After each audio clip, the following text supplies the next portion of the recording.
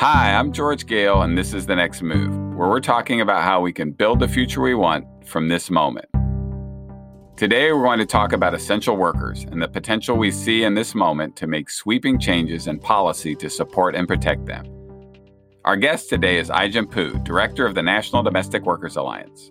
She's a great organizer, been organizing domestic workers for a long, long time. She founded the organization. What else about Ai-jen? Oh, yeah, Ai-jen and I are married.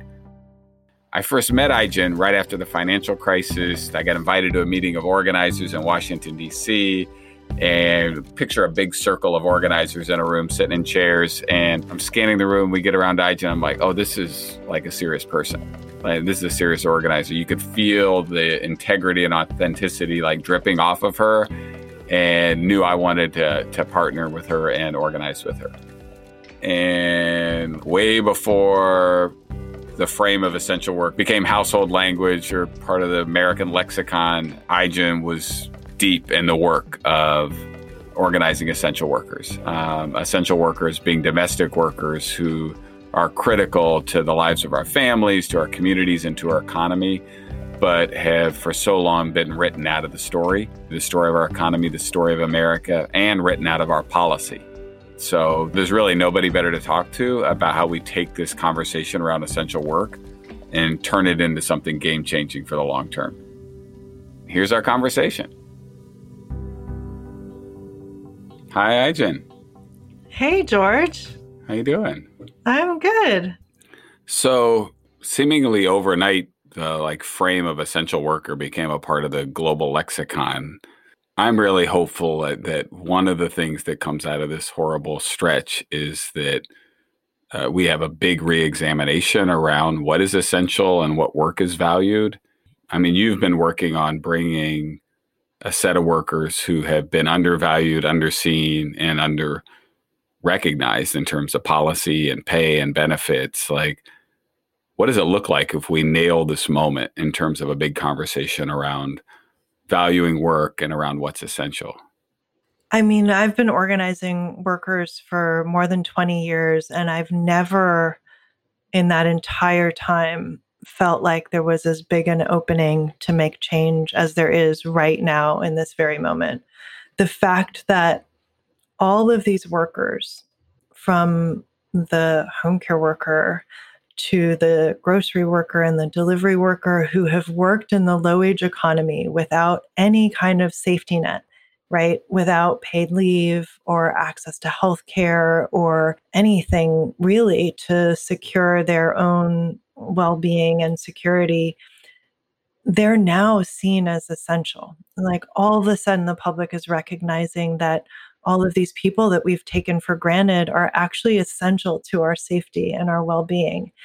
It's a huge opportunity to actually take action and to change our policy and our practices to support these workers and more. I think the key here is being able to extend this moment of awareness and awakening to actually ask the question, well, if all these workers were invisible to us before, and now we're seeing that they're essential, could it be that maybe every worker who's working has value and should be protected and should be included in a safety net? And who else might we not be seeing and valuing the way that we should? And what does it look like to really value them? We have now a federal policy debate where we're actively debating what protections essential workers need and deserve. And everything is being talked about, from childcare and paid family leave to hazard pay, which is essentially like a higher wage for risking your life. But really what we're talking about in terms of hazard pay should be the minimum wage for everyone, because what we're talking about is what is baseline required to survive and feed your family. So I think that there's an opening here to change our policy and change our framework for workers' rights and a safety net to actually make us safe. Like, where we are right now is that we have a safety net that is actually unsafe and doesn't protect huge, huge parts of our workforce. And that is what we can change in this moment. We've talked before about like how having a new awareness or some new seeing of like injustice or inequity is one thing, but absent action, it actually doesn't mean that much. What actions can people listening to this take to, deliver for essential workers? I mean, an awareness is the first step. It's powerful because once you see something, you can't unsee it. But what really changes lives is policy that actually has real impact in somebody's ability to pay the bills and to take care of the people they love. And we actually have a shot at that right now. Mm-hmm. Because there is this opening. We can not only clap, we can change policy. I mean, right now you can call your senator because there is a bill, the HEROES Act, that just got passed in Congress and is now in Senate. And it has a whole bunch of protections for essential workers that should have been a given and unfortunately have not been in place, like protective equipment and paid leave. And we have the opportunity to send a strong message to all of our senators right now that protecting essential workers is essential.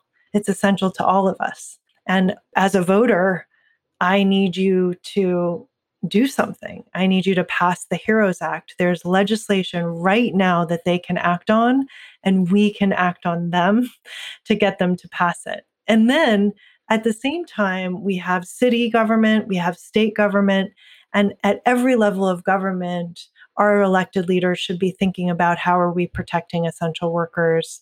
And they can all actually enact essential workers' bills of rights that really define a clear set of protections for essential workers. And it's up to us to really make sure that they understand, that they hear loud and clear that this is a priority for us.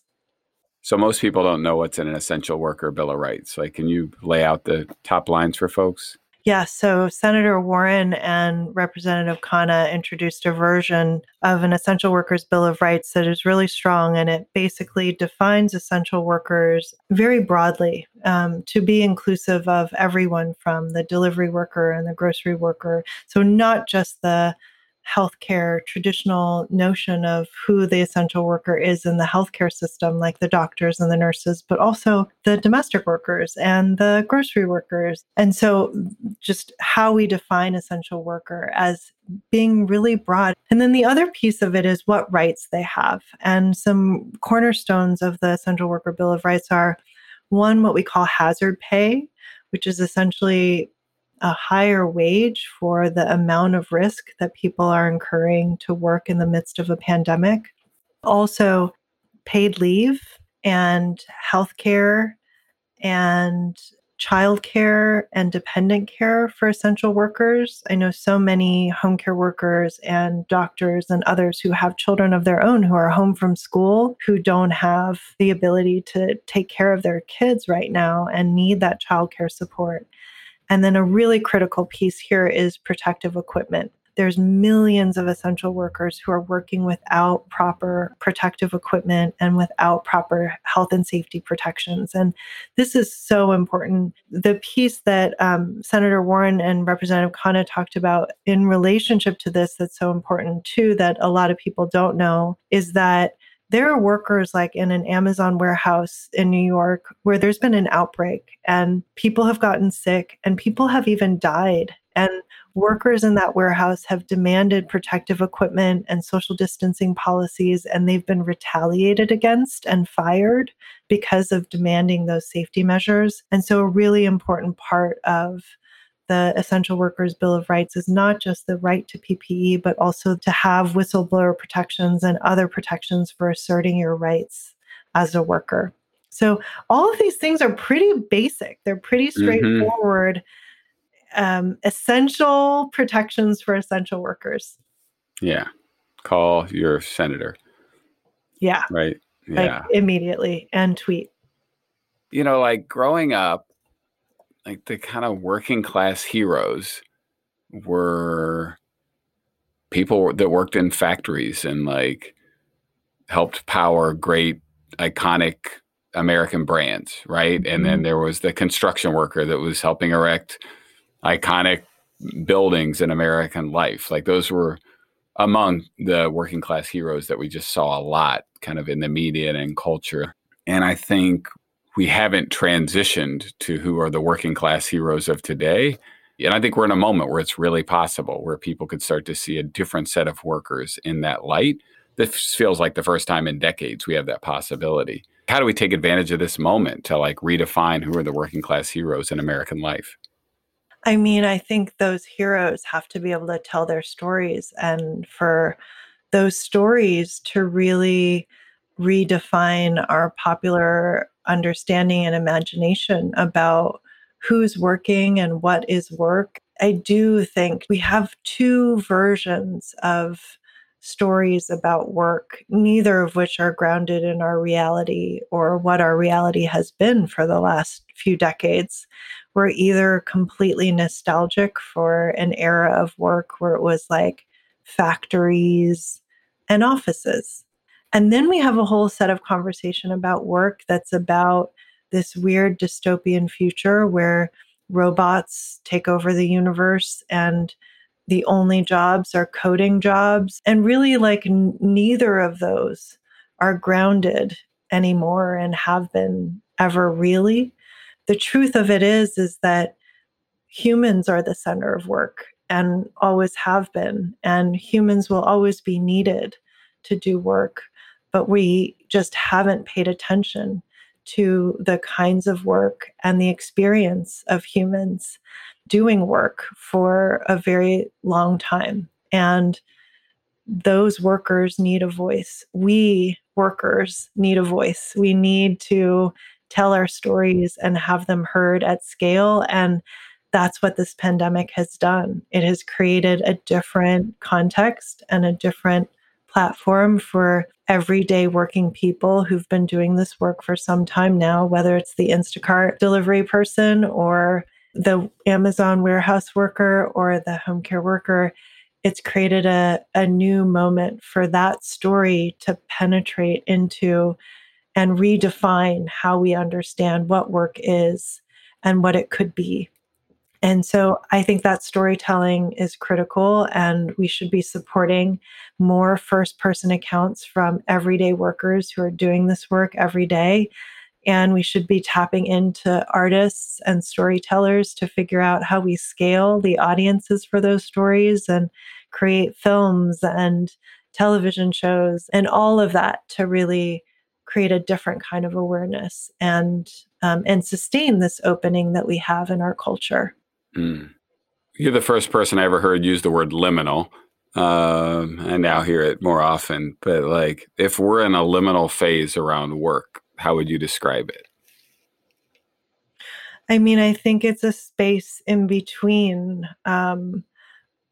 two futures where we have already a foreshadowing, like a premonition of what could be, where you have automation that is actually not about innovation, but about displacement of human capital, just in the service of big corporations, and where you have a whole bunch of people who work incredibly hard, but there's no dignity in it and there's no support for it and no economic security. We've actually seen that. And domestic workers have seen into that future for generations.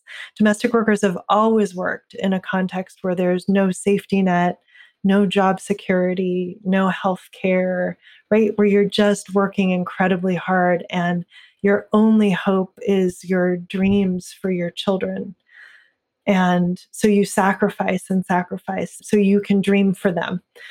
That's the premonition, right? From this liminal space, we can see into that future because there's a set of people who've always experienced that future. And it could be the future for all of us. Or we can see into another future where we have this feeling of care and connection and concern and compassion, right?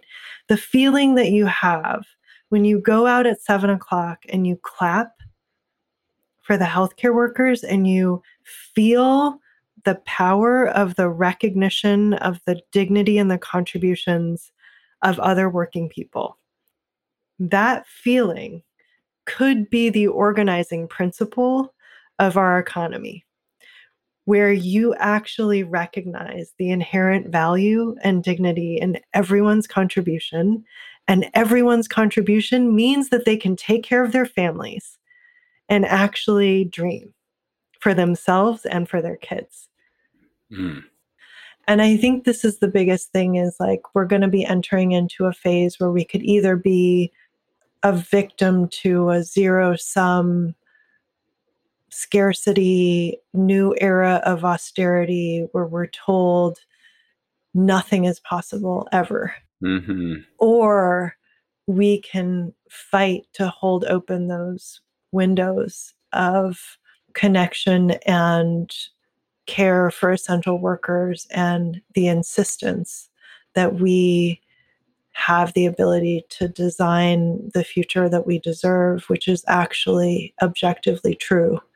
And the way we express that is by calling our members of Congress, by showing up to vote, by organizing other people to vote. I mean, it's like these big lofty things actually come down to pretty simple actions. I think that's really important. And I think sometimes when stuff gets this big, it's hard to remember that those things actually are probably what's going to make the difference. So, like, it's been hard for a lot of people to, get through this period. Even people who are doing fine economically, whose families are safe and healthy.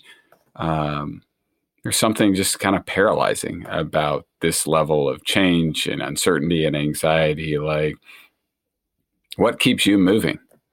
I mean, there's like so many people in this country right now who are feeling really paralyzed and feeling like just a loss all over the place, loss of agency, loss of work, loss of connection, and so many things. And as organizers, you and I know that in times like this, we actually know what to do. So we're feeling the loss too, but the advantage, the emotional and spiritual advantage that we have, is that we actually know what to do, and we know how to be of service. I mean, not always, to be totally honest. Like, I mean, I don't know what to do right now on one level, but we have some tried and true strategies that we know can be of service in this moment. And to be able to be of service is such a gift in a time of crisis. And I see it as a privilege. And I think to be able to be connected to a strategy where you feel like you can actually make a difference, like that sense of agency, is something that is really, really important. And that's why I think this podcast is so important, because what you're trying to do here is connect everyone to their sense of agency in this moment, which I think in and of itself is a resilient strategy. Thanks for doing this. Thanks for having me.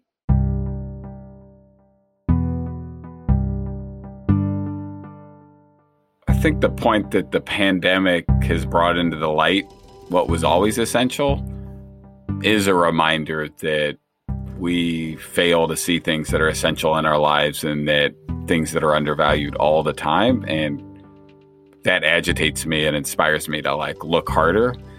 And I like what Ai-jen said around how new vision absent action actually is really not that valuable in the world. And I think that's a push for all of us who are feeling, some new awareness around workers that we've maybe taken for granted. I mean, grocery store workers were essential before the pandemic. Now we really see them and have labeled them as essential. What are we going to do about it? But if one thing will hang with me is Ai-jen's point that there's never been a bigger opportunity, not in our lifetimes, to create change at a huge scale. To me, that's maybe the most hopeful point she made, and something I think we all have to think about and wrestle with. So you can learn more about the work that the National Domestic Workers Alliance is doing and more at peoplesaction.org/nextmove. You can find Ai-jen on Twitter at AIJENPOO. This podcast was produced by People's Action and the Mashup Americans. It is executive produced by Amy S. Choi and Rebecca Lair. Our senior producer is Sarah Pellegrini. Our development producer is Melissa Lowe. Production manager, Shelby Sandlin. Bye now.